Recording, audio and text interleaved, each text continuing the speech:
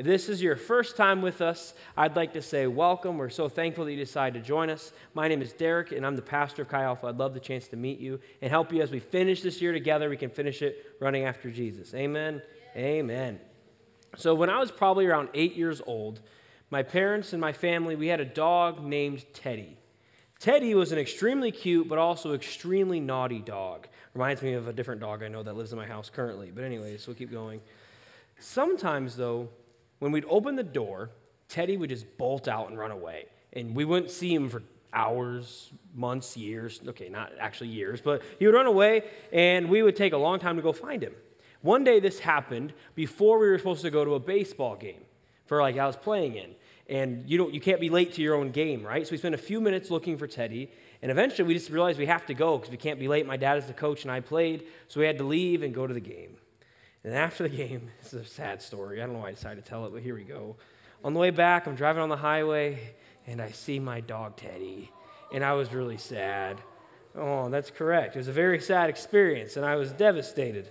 However, that's not the important part for this evening. The important part was the way I responded. So I get home, and I just sprint to the basement, and I'm so sad. I'm just bawling as like an 8-year-old. And then my sadness turns to anger. And I start screaming at God. That's what I was mad at. I'm like, God, you did this. You're a mean God. It's your fault. My naughty dog ran away. It's your fault we live next to a highway. You're a mean dog. You're a mean God. You're out to get my dog. Crazy things, just yelling at God. Close as I've been to swearing. Don't swear at God. That sounds bad. So obviously looking back, as a little bit of a wiser person, it was not God's fault my dog got hit. The dog was dumb and he ran away, and we didn't find him on time. It was the dog's fault. But something that's remarkable to me about this story is just how honest I was with God. I didn't try to have a fancy prayer as I came home to my deceased dog. I wasn't like, please, Lord, you killed my dog. Forgive him of his sins. Amen. Nope, that's not what I did. I came home and yelled at God, and I was honest with him. I didn't try to figure it out and go into the corner and grieve and cry by myself and then come to God and say, all right, I'm over it now. We're good. We can pray again. Nope, I grieved with God. I didn't try to clean up my act first. No, I prayed a real messy prayer to God, and I told him just what I thought of him and exactly what my thoughts were in that moment. See, kids are so good at this. They're so honest, and they're so raw about what's going on. As we grow up, we try to make things sound better. We kind of put a good spin on things. We put on our best selves. We mature. And we kind of, in this maturing process, can sometimes lose our real self. In some ways, this isn't bad. You don't need to go run up to people and tell them exactly what you think of them all the time. That can be rude and awkward. So some parts of it's good. We've developed this thing called a filter, which is fun. But sometimes it's not so good. Specifically, I think, in our relationships with God. Because God's not after our filtered selves. God wants our real selves. He wants our childlike self. And I think this directly correlates to our prayer lives. Maybe you're here tonight and prayer feels routine. It feels rigid. And if you're honest, you feel like sometimes when you're praying, it's just a waste of your time. Or maybe you're here and you pray, but it's really boring. You feel like your prayer life's just kind of stale. Or maybe your prayer life's exhausting. Maybe you feel like you have to perform for God because you have to put on your best self before you pray. So you get kind of tired having to do that. So prayer just becomes a tiring thing. I think many of us are here tonight, and if we're honest, we either don't have or we don't love our prayer lives. Most people, when I've said I'm going to do a series on prayer, they're like, oh, good, I'm not very good at that. And me too, so I'm preaching to the choir here. Maybe your prayer life's non-existent. Maybe your prayer life's bland or lacks excitement. Maybe it just feels like a checklist at this point that you have to do to earn divine brownie points, which don't exist. Following Jesus in our prayer life should be anything but bland and boring. Following Jesus should be exciting. It should be something that fuels us, that helps form us into the image of God. Prayer is obviously about changing situations, right? You pray for certain things, like we pray for Ukraine, or you pray for healing. You want those situations to change, but I think prayer is actually about more than just changing the world around us. I think prayer's main emphasis is actually changing the heart inside of us. I think with all these things in mind, it might be time for us to learn or relearn how to pray. Tonight we're going to be starting our sermon series, Teach Me to Pray. In this series, we are going, or pray like this. That was not what I thought it was. Our sermon series, Pray Like This. I feel stupid. I told Casey to make it that way. It's all my fault. Anyways, it's been a long week. Let's keep going. In our sermon series, Pray Like This. In this series, we're going to examine what our prayer lives look like, and we're going to look at different examples of how to pray. We're going to learn how to pray the way that Jesus tells us to throughout his life. And tonight, the sermon title is Praying Like a Child. Praying like a child. We're going to look to children to learn how to pray. In the first century, which is the time that Jesus lived, children were not thought of as like cute and fun to have around. No, in that culture, in first century, the Roman Empire, children were more like a nuisance. They were an annoying necessity that had to happen so we can keep the family line going, and they just kind of bothered adults. We didn't actually start idolizing children until the start of the Romanticism era in our history. So in the story we're going to read tonight, we have to recognize this context, that children were not thought of as cute and fun and something to love. They're really thought of something that's a hindrance to us living the lives we want to. So when we read what Jesus says in this passage, we have to recognize it's quite astounding, and it would be extremely countercultural. Jesus was with his disciples, and he's going around society teaching them what it looks like to live in the kingdom of God. And then we drop into our story in Mark chapter 10. And they were bringing children to him that he might touch them, and the disciples rebuked them. But when Jesus saw it, he was indignant and said to them, "Let the children come to me. Do not hinder them, for to such belongs the kingdom of God. Truly I say to you, whoever does not receive the kingdom of God like a child shall not enter it." And he took them in his arms and blessed them, laying his hands on them. Let's pray together. Jesus, we love you. We thank you that you give us an avenue to connect with you through prayer, God. We thank you for this group of students gathered tonight, God. I pray that you speak to us. In your name, amen. Amen. So Jesus is telling us here that if we want to receive the kingdom of God, we need to be like children. So what Jesus is effectively saying in that statement is if you want to follow him, which being in the kingdom of God is like synonymous with following Jesus. They mean the same thing. If we want to follow God, we need to be childlike in our faith, which includes being childlike in our prayer. That's because prayer is just going to Jesus and being with him. And that's what the children were physically doing in Mark chapter 10. So Jesus welcomes children in a childlike approach for people who come to him. So now when we approach Jesus through prayer, this correlates to approaching Jesus in a childlike way. So the first characteristic of children, so we're going to look at a few different characteristics of children to realize how we should pray. The first one to note is that children are real. Children are real. Children do not put on a fake self when they communicate with you. No, they come to you in all their honest mess. And Jesus wants the same thing for our prayer lives. Jesus doesn't want us to feel like we have to clean everything up before going to him. We don't have to have it all figured out. We just need to come to God with all of our mess. The only way to approach Jesus and to truly meet him is to actually take off our spiritual masks. The real Jesus wants to meet the real you. He is a person, not just like a religious service or a religious sacrament. Another thing about children is they're real. They're also honest about their worries. They don't hide them. And Jesus doesn't want you to hide your worries from him either. What actually might be crucial before we go into a time of prayer is to have a time of worry, where we think about the things that are stressing us out, and then we turn that to prayer. That way, when we're worrying, we learn what to pray about, because then we can pray about the things that we're worrying about. I think sometimes we think, okay, I got to worry first, and then, no, just do it all together. Pray about the things that are worrying you, because God wants our real self. He doesn't want a fake self who thinks they've got it all figured out. Children are also distracted very often. And guess what? That's okay. I think sometimes we think we got to pray and like we'd be laser focused. Like I've got this little routine I'm going to go through. I'm going to say the right words, and I cannot think about anything else. And then that lasts for about 6 seconds. And then we get distracted. And we're like, dang it, God's mad at us. No. Instead, Jesus tells us, get distracted, but with me. So let's say that you're praying and you catch your mind wandering. Instead of getting mad at yourself and trying to force yourself back to the real prayer about the fake things in life that you feel like you're supposed to talk about, maybe pray about the things that your mind is wandering about, because that's what's actually important to you. If you're wandering to it and thinking about it and worrying about something, it probably matters to you. So you should probably give it to God. So if you're sitting down to pray and then you get distracted thinking about your exam, instead of willing yourself back to the real prayer, pray about your exam. Not only will that be you praying about the real things that are important to you, but it's also going to get your mind back to the other things you're praying about, because you, instead of saying, I got to quit thinking about my exam, go back to prayer. I got to quit thinking about my exam. You think about your exam, you pray about it, you give it to God, and you can go back to the rest of what you're trying to pray about. See, Jesus does not want a fake us in our prayer lives. He wants our real, honest selves.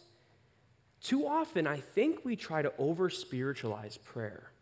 That seems like a weird thing to hear a pastor say, right? How do you over-spiritualize prayer? It's like the most spiritual thing you do. But I think we think that sometimes we have to get our fancy words prepared. We have to get the nice tie on with the tie clip, say the right things, do the right systems, pray the right amount of time from the right book, and then we can pray. But in actuality, God just wants to talk to our unfiltered selves. He wants us, again, to be real. Prayer shouldn't be that complicated, just talking to your Father in heaven. Paul Miller, in his book, A Praying Life, which is the book that a lot of these ideas come from, he says it this way: in bringing your real self to Jesus, you give him the opportunity to work on the real you, and you will slowly change. The kingdom will come. You'll end up less selfish. What he's saying here is that a lot of times before we start praying, we get kind of mad at ourselves, like, all I think about is me. So then since that's all I think about, all I want to pray about is me, so I probably shouldn't pray because that seems selfish. So instead of praying about selfish things, I just want to pray about anything because I feel selfish praying about the things that actually matter to me. But if all you think about right now is you, that's probably all you can kind of pray about because you're not thinking about anything else. So start there. Start praying selfish prayers because, again, the goal of prayer is not necessarily to just change situations, but the goal of prayer is to change you.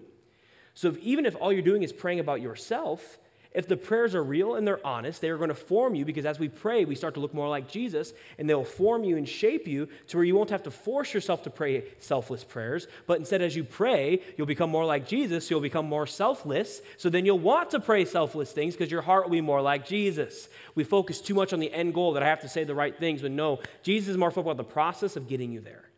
So if all you have right now is prayers about your tests, and your favorite football team, that your prayer won't make a difference if they win, but because people are praying for the other team too, and so that would create a little bit of a conundrum. But if that's all you got so far, start there. It's better than nothing. Jesus just wants to talk to you, right?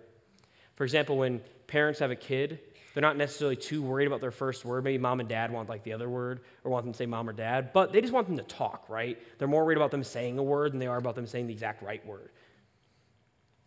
I want you to imagine this story. Imagine that a child is in the backyard, and they're playing, they're running around, having a great time, and then they slip, and they fall into a really muddy spot. And they're just like caked in mud. It's not just like a little bit, they're covered in mud. And the child's super messy and super dirty.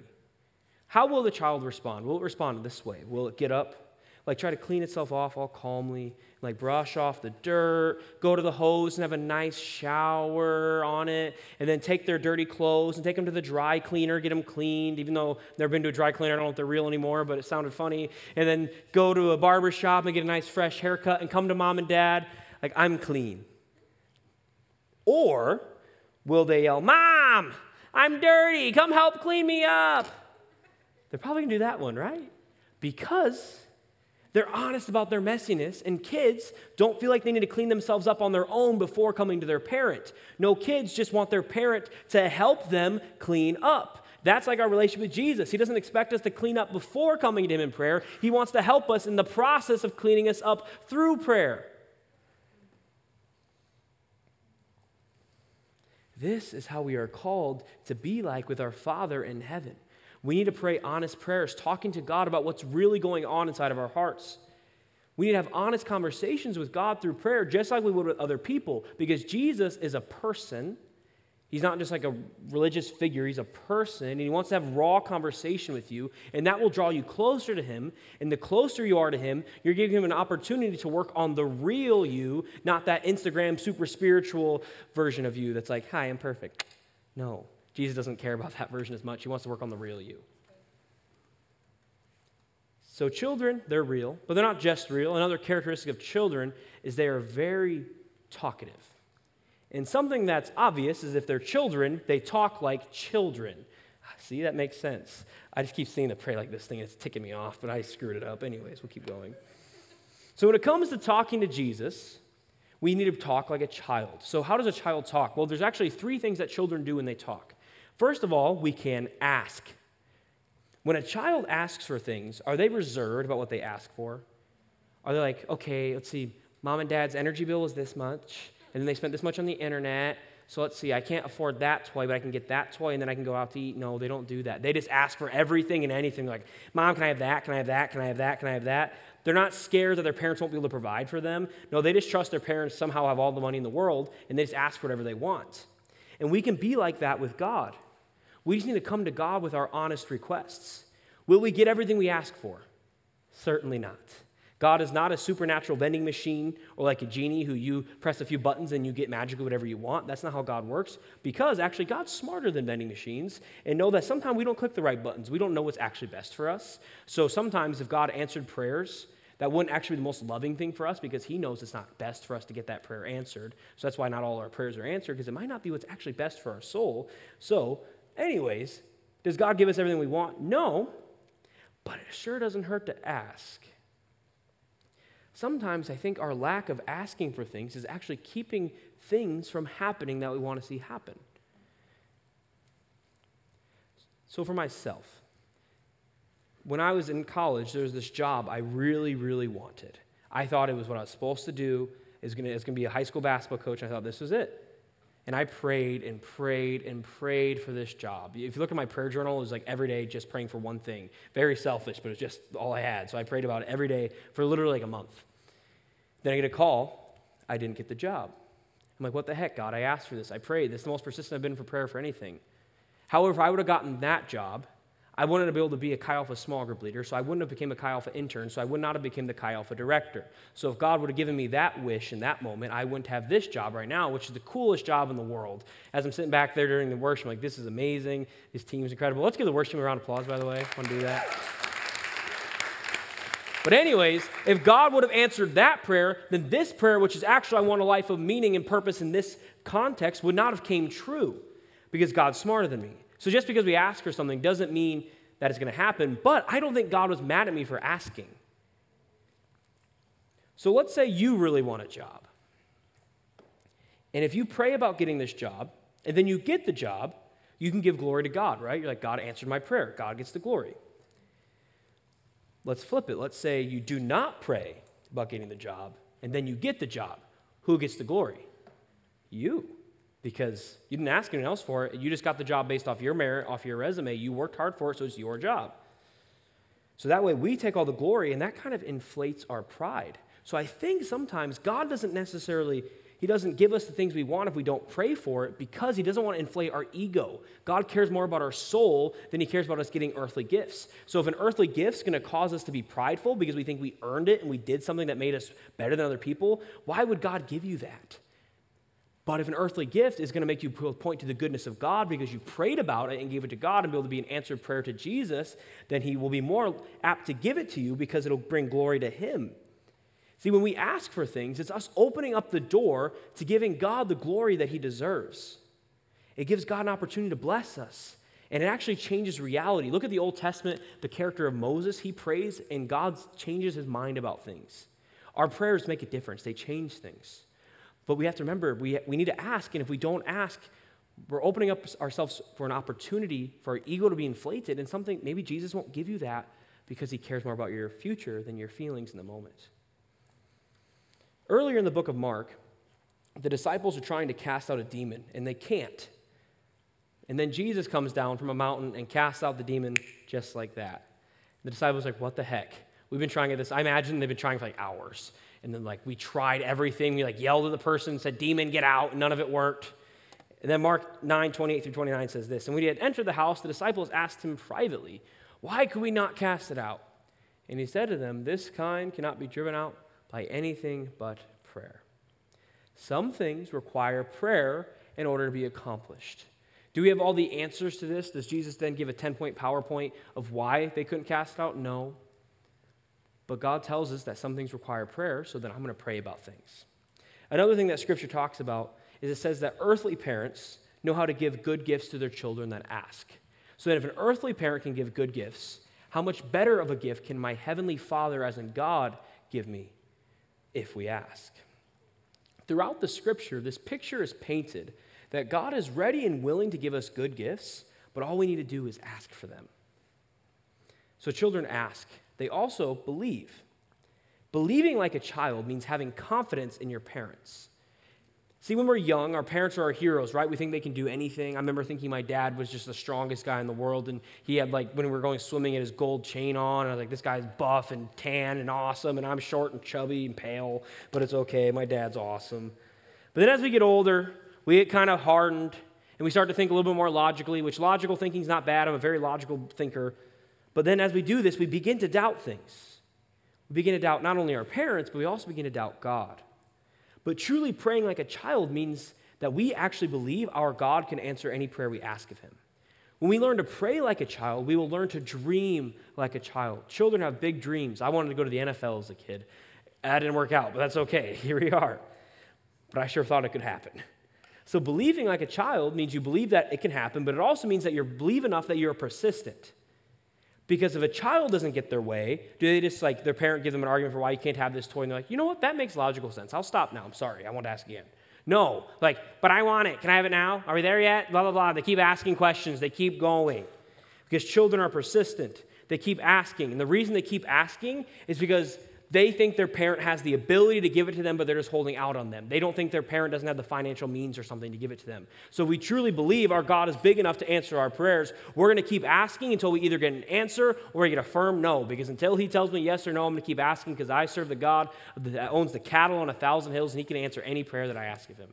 So if we believe in God, we will be persistent. And I think sometimes God doesn't answer our prayers right away because he wants to develop grit inside of us. He wants us to keep asking him to develop us and help us to rely on God, because if we got everything right away when we first asked for it, then that's not going to make us very gritty, right? Like, oh, awesome, God's a divine vending machine. I get everything I want. No, God cares more about your soul than he cares about just giving you what you want. So children ask, they believe, and then they play. Like, how does this work? I'm going to get there. Miller puts it this way. So how do we structure our adult conversations? We don't. Especially when talking with old friends, the conversations bounce from subject to subject. It has a fun, meandering, play-like quality. Why would our prayer time be any different? After all, God is a person. I'm all for structure and rhythms. I like disciplines. We're going to dive into some prayer structure actually next week. But before we do that, I think sometimes we over-structure our prayer lives. We think about all these rhythms and routines, things we need to do, and instead we just need to talk to God. We just need to play with our God. So children not only talk like children, they also never stop talking. Children do not stop talking. I have many nieces and nephews, and I love them dearly. And thankfully, they're not old enough to listen to podcasts, but they never stop talking. We're at family events, and they just keep going for like 20 minutes. I'm like, what's happening right now? My life is me and Taylor sitting on two separate couches, and our dog getting excited for like 30 seconds and then falling asleep, and then getting excited for 30 seconds and falling asleep. When he's not that loud when he's excited, he's like, they're like, so it's much louder. I'm not used to that. We live a pretty quiet life. But when I'm around my niece and nephew, they just keep going. They're like, there's no off switch. I've looked. But this is how we should relate to our Father. We should be continuously talking or praying to him. 1 Thessalonians 5:17 says we are to pray without ceasing. We are to be constant in prayer. Now, does this look like every day you get up and you go inside a closet and you pray all day and get nothing done ever? I guess if you want to, then you're going to fail your classes, but you can sure try it. That's cool, but they're not like, I got an exemption. I was praying, professor. Like, I don't care. So no, it's not an exemption to not go to class. That's not what I'm giving you here. But instead, this looks like while we're going about our day-to-day lives, we keep our mind on the things of Jesus, and we're in constant communion as we go about the things that God has asked us to do. The way this practically looks is this thing called breath prayers, or like short prayers throughout your day. It's as simple as, like, let's say you're walking in class, and you just pray, Jesus, be with me today. Or you say, Jesus, forgive me. I sinned 20 seconds ago. Jesus, help me. Teach me something, God. Jesus, something short. It doesn't have to be a long, elaborate thing, just something to get your mind recentered on Jesus. It's something to show you rely on God, because when you pray, you're showing you rely on Jesus for things. Just pray the name of Jesus. Maybe you're walking like Jesus, Jesus, Jesus, or Jesus, I need you. This keeps us in communion with God. Another thing these short prayers do is they take the pressure off of prayer. When all we pray are simple one-word prayers, we don't need to sort out the right words to say. We don't have to get the right things to even pray for. We just say, Jesus, I don't know what I need, but I pray that you fill my needs, God. Whatever I need, whatever I'm supposed to be praying for, I'm praying for it. We're just talking to Jesus. So my challenge for you is to create some reminder for you to remember to pray throughout the day. Maybe it's a reminder on your phone. Or maybe it's a habit of every time you walk to class, you pray to God. Or maybe you pray every hour on the hour for 1 minute. So like at 12:01, you pray. 1 to 1:01, you pray. In your head, like you don't need to stand up in class and start praying and yelling at people, but like just pray in your head. Use something to remind you to center your mind on Jesus and to be in communion with Jesus all day. Jesus does not just want an hour-long devotional time with you. He wants a relationship with you that lasts all day. That helps us pray without ceasing. But this is not going to happen on its own right away. You're not going to walk out here like, you know what, I got this. I don't need a reminder. I'm going to pray all stinking day, Derek. You have no idea. And then tomorrow you wake up, Twitter, and then you're off. You're not going to pray, right? But if you're on Instagram and you're like, oh, reminder, I should pray, then you'll probably do it because you get reminded of it. Or you'll be more likely to do it at least. So you need to create some kind of system that reminds you to pray without ceasing. And eventually, as you do that, as you do this system, as you have alarms or reminders, something, it'll become natural to you where you'll just be talking to Jesus, not thinking anything of it, but it needs to start with something. You have to create some kind of routine. The next thing about children is children are not in a rush. Children aren't in a rush. So when it comes to our prayer lives, too often, at least I do this, we view it as a checklist activity that we just need to hurry up and get over with so we can move on to the rest of our days. But that's not how children ask. They don't have to-do lists. They just live in the moment. This is also not just the way kids act, but it's also the way that Jesus acted when he was on earth. Jesus did not rush through life. Jesus was so stinking slow. He would be walking around like getting ready to go heal this dude's daughter, and someone like comes up and touches him. And he's like, who touched me? And sits there and like walks around for 30 minutes like, oh, it was you. Well, let's pray for you, healing. As the girl's like dying. He's like, oh, we're good. We'll get there. You're just praying. She died. No, she didn't. She's fine. Go back. Oh, let's go on to the next thing. Maybe I should go on a mountain and pray for 30 minutes. He just like slow. I'm like, you're God. Like I'd be like, bang, bang, bang, healed, healed. That's not how Jesus worked. He was slow. A key to a healthy prayer life is slowing down and quieting our souls. If we're running around always talking, rushing through things like our Google Calendar is stacked, how are we to have intimacy with God? How are we to hear from the almighty creator of the universe if we're always talking frantically? Like, no, we need to slow down and let Jesus talk to us. Miller says it this way: you don't create intimacy, you make room for it. Ooh, when I read that, I was so convicted. I was like, oh, I thought there's a 6-step process to creating intimacy with the Lord. And I was like, nope, guess not. You got to make room for it. Because in relationships, there's no substitute for time. And prayer is all about a relationship. It's not a checklist. It's not a religious obligation. It's about living in communion with your Father. So if you feel like your prayer life is dry or unfruitful, I think a reason might be you're going too fast. You're not leaving room for God to actually speak or move. See, God can speak in quick moments. He's God. He can do whatever the heck he wants. But the more time you give to him, the more likely you are to have a fruitful prayer time. We can't like expedite Amazon Prime shipping our prayer process, right? There's no like 2-day money-back guarantee thing. No, we need to slow down and leave room for Jesus. This is why we believe so strongly in having a daily quiet time where you have real devotion to Jesus, where you are intentionally intimate with God. Maybe this starts with just 10 minutes of prayer a day and reading one chapter of the Bible. Great. That's a great place to start. But hopefully then you work your way up. The long-term goal is to work your way up to spending 2 to 2.5 to 3 hours a day with Jesus. Where do we get that number? Well, roughly 2.5 hours of your day is actually like a tithe of your time. So in churches, you hear like tithing your finances, right? Giving the first 10% to the church to like as in giving it back to God. Well, we believe not only in tithing our finances, but we also believe in tithing our time. So we give the first 10% of our day to Jesus, which is roughly 2.5 hours. I'm not there every day by any stretch of the imagination, but that's my goal. I plan to get there someday. Maybe when we have children, then I'll have more time. I'm going to lean on that one. So if we tithe our time to Jesus and give him 2.5 hours and we spend that time doing spiritual disciplines, we will get connected with God because we're slowing down. I think too often, this is what happens, just being honest. I think we sit down. We're like, all right, I'm about to meet God right here, right now. He's about to show up in my closet. I'm about to meet the Lord and Savior. He's about to wreck me just like he did at Fall Retreat. I'm going to get those heebie-jeebies again. Here come the goosebumps. And then we like grunt, we're like, yes, God. And we cry, God, meet me right now. And then it's like 30 seconds later, you're like, that didn't work. All right. Try again tomorrow? All right, see you tomorrow, God. And we're like, done. That's our prayer lives. We try like we angry, like, oh, God, meet me. But then we give him 30 seconds. We're like, I'm over it. That's enough. And we're like, prayer's pointless. Maybe I shouldn't try this anymore. It's not working. We say things like, you know what? Small group leader, I just don't hear from God. I just don't. He doesn't talk to me. It's like it's silent on one end. Like I'm calling, he's not receiving. I'm not giving him enough time to pick up, but I'm sending him straight to voicemail. Like my prayer's lifeless. Nothing happens. When the problem's probably not God who's not talking to you, the problem's not the activity of prayer, maybe, just maybe, the problem is we don't give God enough time. Because spiritual, deep encounters take time. That's why at retreats and conferences you encounter Jesus, because guess what? You're sitting in a room where you're forced to spend time with Jesus. Like there's no video game or homework to go back to usually. Most people don't bring their own PlayStation to winter conference. But you're focused intimately on God, so no poop God's going to talk to you. You're giving him a space to. So you have to give God time. Imagine it this way. So take God out of it. Imagine that there's someone in Chi Alpha, like, I'm ready to boo up with them. You're thinking romantically, like, this is about to be my new thing. And you really want to develop intimacy with them. And you're like, I'm about to build a deep relationship with them.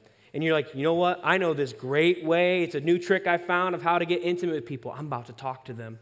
I'm going to have a conversation with them. And you decide, you know what? I got this. You're like, your small group guys get you all worked up. And you're like, I'm going to go talk to her. I got this. You're like punching the devil. And you're going to be like, what's up, sugar? And then you have a 30-second conversation. It's kind of awkward, like, peace. And you walk out, and then you go to your small group, like, it just didn't work. I had all the moves. I gave her 30 seconds, but we're not intimate. She's not ready to marry me yet. I gave her 30 full seconds of my day, and for some reason, she's not about to marry me. Why are we not intimate? How would your small group react? I'm like, you crazy. You can't give them 30 seconds to develop a deep, thriving, emotional relationship because it takes time to develop intimacy. You got to give things room to breathe. We need to spend extravagant time with God if we want to see fruitful prayer. If you want an exciting prayer life, the solution is not to go like yell at God for 30 seconds of really passionate prayer, like, God, I'm passionate for you, and then be done. No, the solution to getting some excitement in your prayer life is having daily, steady, extravagant time with God. Because then you'll get to know him better because you're spending more time with him. And as you get to know him better, you'll get to see his heart more, and you'll get more things downloaded into you from God, from the scriptures, and then you'll actually get to know God. And guess what? Then he'll start talking to you because you actually know him. Ooh, that's good. Come on. I was excited about that one. I think the best way to practically do this, though, is to get up early before the rest of your day and spend the first fruits of your day with Jesus. I know some people are like, I'm not a morning person. That's not me. That's okay. You can become a morning person with one of our gifts we're going to give you later. Not a gift, one of the points. That's not a gift. I was like, I'm not buying you anything. Anywho. So tithing is not just giving 10% of your income to the church. It's giving your first 10%. So when it comes to tithing your time, it's giving the first 10%. So I challenge you to get up early and spend time with Jesus before you go out the rest of your day. And in this time, you can pray, read the Bible, worship, sit in silence, solitude, practice these spiritual disciplines we've talked so much about. If you don't know the spiritual disciplines, that's okay. Ask your small group leader. They would love to teach you on it. Or you can ask someone in LTC because they just learned about it. So that you can ask them too. If you want to learn about these disciplines, just got to ask. Or I'll teach them to you. I love them. This is like my love language here. So I know that getting up early and spending an intimate time with Jesus can be a hard habit to develop. It can be challenging. Some of you like to stay up really late, so it's hard. Luckily for you, I've got 7 tips to help you get up early and do things. Number 1, go to bed. Getting up early is not just a morning activity. It's not like you against the alarm clock. No, it's you against your pillow. Like get in your pillow and go to sleep before 4 a.m. If you want to get up early, it starts with going to bed early. If you want to pray in the morning, if God's actually a priority to you, then you'll prioritize him over playing Fortnite until 4 a.m. and you'll go to bed or sit on TikTok. Your evenings and your mornings are deeply connected. So be spiritually disciplined not to get up early, be spiritually disciplined to go to bed. Amen. John goes to bed at like 6. That's not what I mean. 6 p.m. I mean, not a.m. Don't do that either. Number 2. Get up. Like physically get out of bed. One time I was like, okay, I'm going to start praying in bed. This is going to be awesome. I'm going to pray for hours. I woke up like, Jesus. Right back to sleep. I literally did that for like a week in a row. I was like, this is my day. No, I've got bad news. You will never develop a morning prayer discipline in bed. You'll just fall right back asleep, unless you're Superman. And if so, then you can skip to step number 8 or whatever. Number 3, get awake. This is that gift I was talking about. This is where God's greatest gift to humanity comes in. Coffee. Amen. Not that tea stuff. That's heretical. Don't drink that. Hey, oh, now they're all mad. I'm just kidding. Hey, so maybe this looks like you drinking caffeine or taking a shower in the morning. Do something when you wake up to actually wake yourself up. Going and reading your Bible as you fall asleep is not an actual productive activity. No, sleeping with Jesus is not a spiritual discipline. We need to be awake for our time with God. So do something to wake you up. And coffee is an excellent tool to spending time with Jesus. All right, get this. All right, you guys are all rowdy tonight. So I have developed a rhythm in my life where I spend time with Jesus every single morning without fail. How did I do this? I did this thing called habit stacking. Habit stacking is when you take 2 habits and you do them together, one that's maybe a little bit more fun, one that's a little bit more hard, and you stack them together to create a routine where these 2 habits become one. For me, this started when I started drinking coffee. So I would get up every morning, and I would drink what was then a Keurig K-cup, terrible cup of coffee, and I would read the Bible. Since those days, I've grown. I've developed an addiction to caffeine, so thanks to the Lord for that. My coffee's gotten much tastier. But my time with Jesus has gotten way more intimate because I do it every single day. The same routine of coffee and contemplation with Jesus has never failed me yet. Stranger things, no one gets it. We'll go on to number 4. Number 4, get a quiet place. And I know that this one is challenging if you live in a dorm with a roommate. So maybe you just need to maybe you get up in your morning time is in your room because you don't have anywhere else to go, but some point in time later in the day, you find a place where you can go without interruptions. Because it's kind of awkward to be like crying out to God and then have your roommate like, you okay down there, bud? Like, that's weird. So you don't want to worry about being embarrassed. Like, I feel weird praying when Taylor's in the house because I'm like, Jesus, I like whisper my prayers and she comes like, huh, she scares me.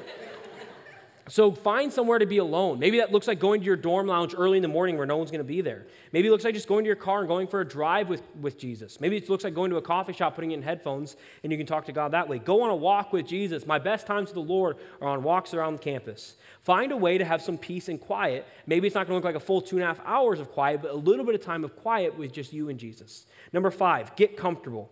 I think sometimes we think if we're not uncomfortable, it's not real prayer. We're like, I got to be on my knees, like an arm stretched out, like one right here, like, Jesus. No, you don't have to pray on your knees for it to be spiritual. Get like physically comfort, because then if you're really uncomfortable, your prayer is probably going to be a little bit hindered by that because you're just thinking about your knees hurting instead of thinking about God. That's why I lean back in my chair. So far I broke it, but that's okay. With a cup of coffee and I stare at my window as my dog runs. And that's my time with the Lord. Number 6, get going. Start somewhere. This might look like 5 minutes. This might look like 1 minute of prayer. Set some small attainable goal that you can actually do and then work your way up to number 7, which is keep going. Don't give up. Consistency is more important in prayer than like length. Jesus is more concerned about you being with him every day than you having long, strenuous prayer times once a year at fall retreat.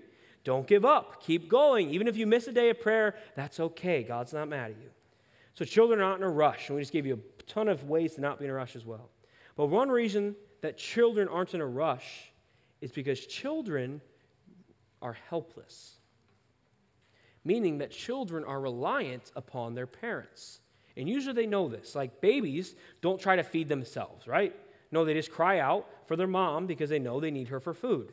Just like children cannot live on their own, neither can we. If we are left to run our own lives and do it all on our own, we will fail. Miller puts it this way: if you are not praying, then you are quietly confident that time, money, and talent are all you need in life. You'll always be a little too tired, a little too busy. But if, like Jesus, you realize you can't do life on your own, then no matter how busy, no matter how tired you are, you will find time to pray. What he's effectively saying is that a lack of a prayer life is actually a form of pride, because we think we can do this all on our own. We don't need God. But if we knew that we needed God and we were reliant on him, we couldn't help but cry out to him because we knew we couldn't do it on our own. When I read this in the book, it convicted me so much. I often tried to just kind of will things into submission, do it on my own, reach my goals in my own way. but he wants us to be reliant on him. And this is so countercultural to the American idea. Here's the American idea. You work hard, and you can achieve anything you want.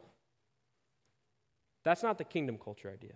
The kingdom culture says instead, if we pray hard enough, God can accomplish anything through us.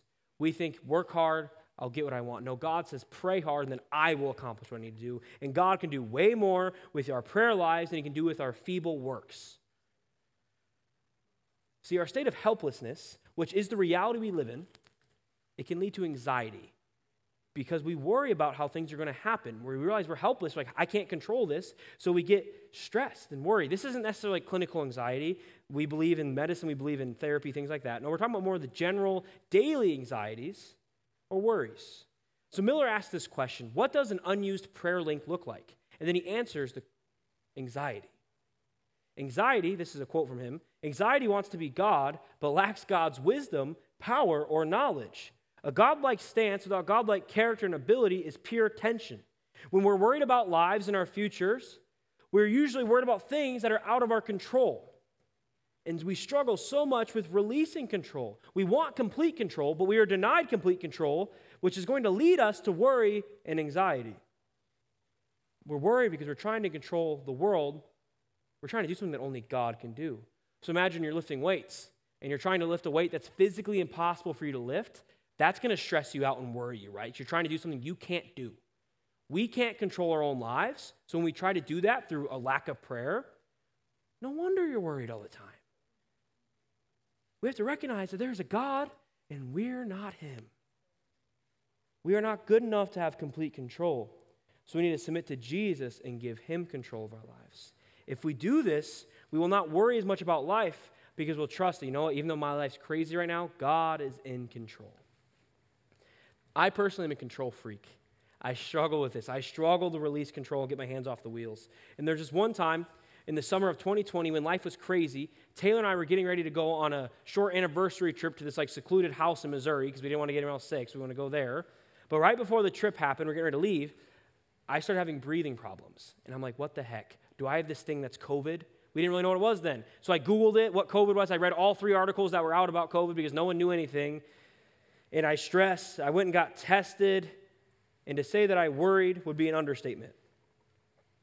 I took my temperature literally like every hour on the hour. I called the doctor's office multiple times a day after I took my test to see if they got my results yet. This one's bad. I found a way to log into the lab's database to figure out when before the patients get called to see when if my results. It was bad. I don't know how. That was the dark web or something. Because I was really worried. And then we're getting ready to leave for our trip, and I don't have my results yet, so we just go because we're going to a house only Taylor and I'd be in, so it'd be fine if I did have it, it'd only get her sick. But we're super stressed the whole time, or at least I am. She's fine. She doesn't worry about things. I'm stressed, and it kind of ruined the first half of my trip. But then I woke up the next morning, and I called the lady again, and as she hears my voice, she laughs because she remembers me. She's like, "You're fine. Your results came back negative. Please stop calling me." Click. I had worried for nothing. And here's the fun part of this story. The reason I was having breathing issues was because I was struggling with anxiety, and I was worried about it. My worry led me to think I had COVID, which led me to worry more, which led me to think, and then just a circle and a circle of worry, worry, worry, when instead I said, God, you're in control. You can have this little worry. I could have went on about my day. If you struggle with worry, it might be because you need to give things up to God. Recognize your own helplessness. Paul Miller says this way, when you stop trying to control your life and instead allow your anxieties and problems to bring you to God in prayer, you shift from worry to watching. We go from worrying about something to giving it to God and getting to watch him move in our lives. We need to trust that God is better at running our lives than we are. This goes back to being constant in prayer. The spirit of being constant in prayer means you have a spirit of humility. We recognize we're poor in spirit. Miller says we don't need self-discipline to pray continuously. We just need to be poor in spirit. Because if we know we rely upon God, we won't be able to help but pray because we know we need help. You and I, we need to be poor in spirit. We need to recognize our helplessness. So as you're sitting here tonight, you're probably coming in with some kind of idea of prayer. Prayer is not a nuanced idea, even if you don't follow Jesus. Maybe your idea of prayer is something boring people do at church. Maybe prayer is something that you do before tests that you haven't studied for. Maybe prayer is something you do frequently, but seems kind of lifeless. Maybe you have a thriving prayer life. But no matter where you're coming from, I hope you realize that in our prayer lives, Jesus is not looking for us to come with pomp and circumstance. No, God is asking us just to come like a child. Jesus doesn't just want the cleaned up version of us. He wants the real you. He wants you to talk to him. He wants you to create space for him. He wants you to rely on him. And this idea of coming to Jesus in all our messiness is not only the foundation of prayer, it's also the foundation of the gospel or the good news of Jesus. Because we've all sinned. We're all very, very messy. And our mess and mistakes accrue a debt that we don't have the ability to pay for. So Jesus is perfectly clean, and we are perfectly filthy. So those two things should not be able to counteract, right? Or they shouldn't be able to interact with each other. However, Jesus saw us in our messiness and said, I'm going to clean you up. And so he dies on a cross, and he pays the penalty for our messiness. And then he rises again, defeating all of our sin, defeating death. And he creates a way for us to eventually be cleaned and spend eternity with God. So no matter what you come in here with, whatever messiness you feel, any mistake you've made, maybe you've done things that you regret, you've done things, maybe you ran from God for the last 1, 2, 5, 20, your whole life, years of life. You've been running from God and you think there's no way that God would want to talk to me. I'm too messy. He's too clean. I'm too dirty. Jesus is here to tell you tonight, I want you to come in your dirt so I can make you clean. Because you can't make yourself clean on your own. Why would I expect you to do an impossible task? So let me help you complete the task I've assigned of you. Let me clean you up. So if you're here tonight and you feel messy, being in this kind of religious environment makes you feel weird or uncomfortable, I want you to know that God loves you right where you're at. He wants to help you grow. He wants to help you look more like him. But he wants you to come just the way you are right now. And that's the hope we have. Why would God expect us? So he doesn't expect us to clean up before coming to him for salvation or life of Jesus. So why would he expect us to clean up before coming to him in prayer? That doesn't make much sense. Because Jesus has always just been after the real you. See, Jesus, he has a deep desire. He wants to know you, and he wants for you to get to know him. And the main way this can happen is through a prayer life.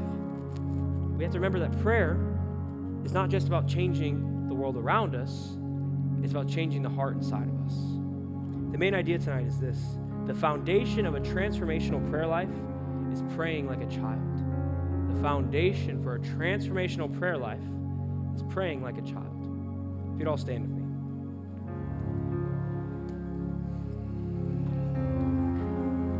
Chi Alpha, we have a beautiful opportunity. We have an opportunity to commune with Jesus. We get to be with the King of the universe. The way we do that is through prayer. Prayer is also the way that we're transformed to the image of God. So if we want to be like Jesus, it starts with developing a prayer life. Trying to will yourself into submission of being like Jesus is probably not going to work. Instead, submit to Jesus and let him do it. John 15 is clear that if we want to bear fruit and live a life worthy of the call, we must abide, which means remain with Jesus. So if we do this, if our group commits to being a praying Chi Alpha, two things are going to happen. First of all, God is going to have an amazing opportunity to move in power as we ask him to. Because as we ask him to do things on campus, as we ask him to do things in our lives, as we ask him to interact with our students in our classes and help us be a witness to them, as we ask him to do those things, we're opening up the door for him to do a miracle. We're opening up the door for God to do powerful, powerful things in this campus. If we want to see revival or a ton of students come to know Jesus on this campus, the key is not better preaching or better worship or better lights. The key is a better prayer culture with us. That's how we'll see this campus turned upside down. So that's one thing that can happen. Number two, though, is that if we develop this prayer lifestyle, we will be transformed. We'll start to look more like Jesus, which will lead to a more holy campus, a more transformative Chi Alpha, and a world around us and the world inside of us being like God. If we want to live a transformative prayer life, we must start with approaching the King of Kings. Not as someone who has it all figured out, not as someone who's super religious and holy, but if we want a transformative prayer life, we need to approach the King of Kings as a child. There's two ways we like to get people to respond here in Chi Alpha. And the first way is if you're here tonight, and if you're honest, you resonate with that idea of feeling messy, and you don't feel like you've ever given that messiness to God. We want to give you an opportunity to give that messiness to God. So if you want to close your eyes and bow your heads, what I'll do, the way we do this in Chi Alpha is I'll count to 3, and on the count of 3, if that's you and you want to start following Jesus, maybe turn back to him, or maybe just give him the message for the first time, I'm going to ask you to raise your hand as just a symbol, as an act to God to say, I want you to take this from me. So if that's you and you want to give your life to Jesus and accept his payment for your messiness, on the count of 3, raise your hand. 1, 2, 3. Thank you. Thank you. Let me pray for you. Jesus, we love you. God, thank you for moving in power. Thank you for being a God that loves us enough to get dirty with us just to clean us up. Jesus, we love you so much. Amen. Amen. The second way to respond tonight is if you are honest and this idea of praying like a child is foreign to you, or it's not something you've ever tried. If that's you, as we sing this song, I want you to try it. I want you to pray like a child to God. You don't have to be alone to pray. I want you to pray right now as we sing this song. Pray to Jesus like a child. Be honest with him about what's really on your heart. Let me pray for us one more time. Jesus, we love you. God, thank you for not making us have to pray some religious rites, some religious sacrament, God, but instead you just tell us we just need to pray like a child, God. Thank you for creating a way for us to connect with you. We love you so much. Amen.